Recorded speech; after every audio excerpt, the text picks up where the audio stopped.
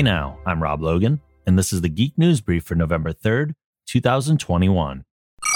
Chris Pratt has secured another major character for his voice acting resume, as the actor will provide the voice of Garfield in a new animated movie.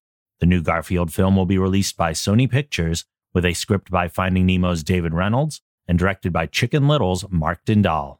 The same duo previously worked together on Disney's The Emperor's New Groove. Previous voice actors for Garfield include the late Lorenzo Music, who originated the role on television, and Bill Murray, who took over for the two previous films. While Murray's Garfield movies were a live-action and CG hybrid, the new film will be fully animated.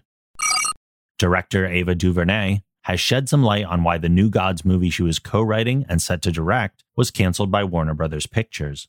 In a new interview with SiriusXM, DuVernay addressed the topic by saying that Darkseid's appearance in Zack Snyder's Justice League was the primary reason.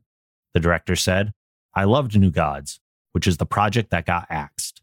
The studio decided that they did not want to pursue a certain part of the comic world based on some things that were going on with another film in that world. So, before I was even able to kind of complete my script with Tom King, they axed it. Despite what happened, DuVernay is still producing DC's Naomi TV series on the CW and DC's DMZ adaptation on HBO Max."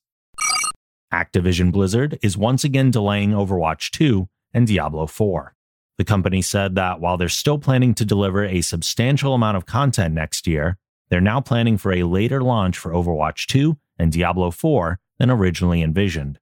They went on to say that while their teams have made great strides towards completion, they believe giving their teams extra time to complete production and continue growing their creative resources to support the titles after launch will ensure that these games will engage their communities for many years into the future.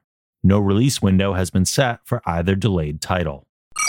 That's it for this edition of the Geek News Brief. Make sure to check out our other podcasts on the Geek Generation Network over at thegeekgeneration.com.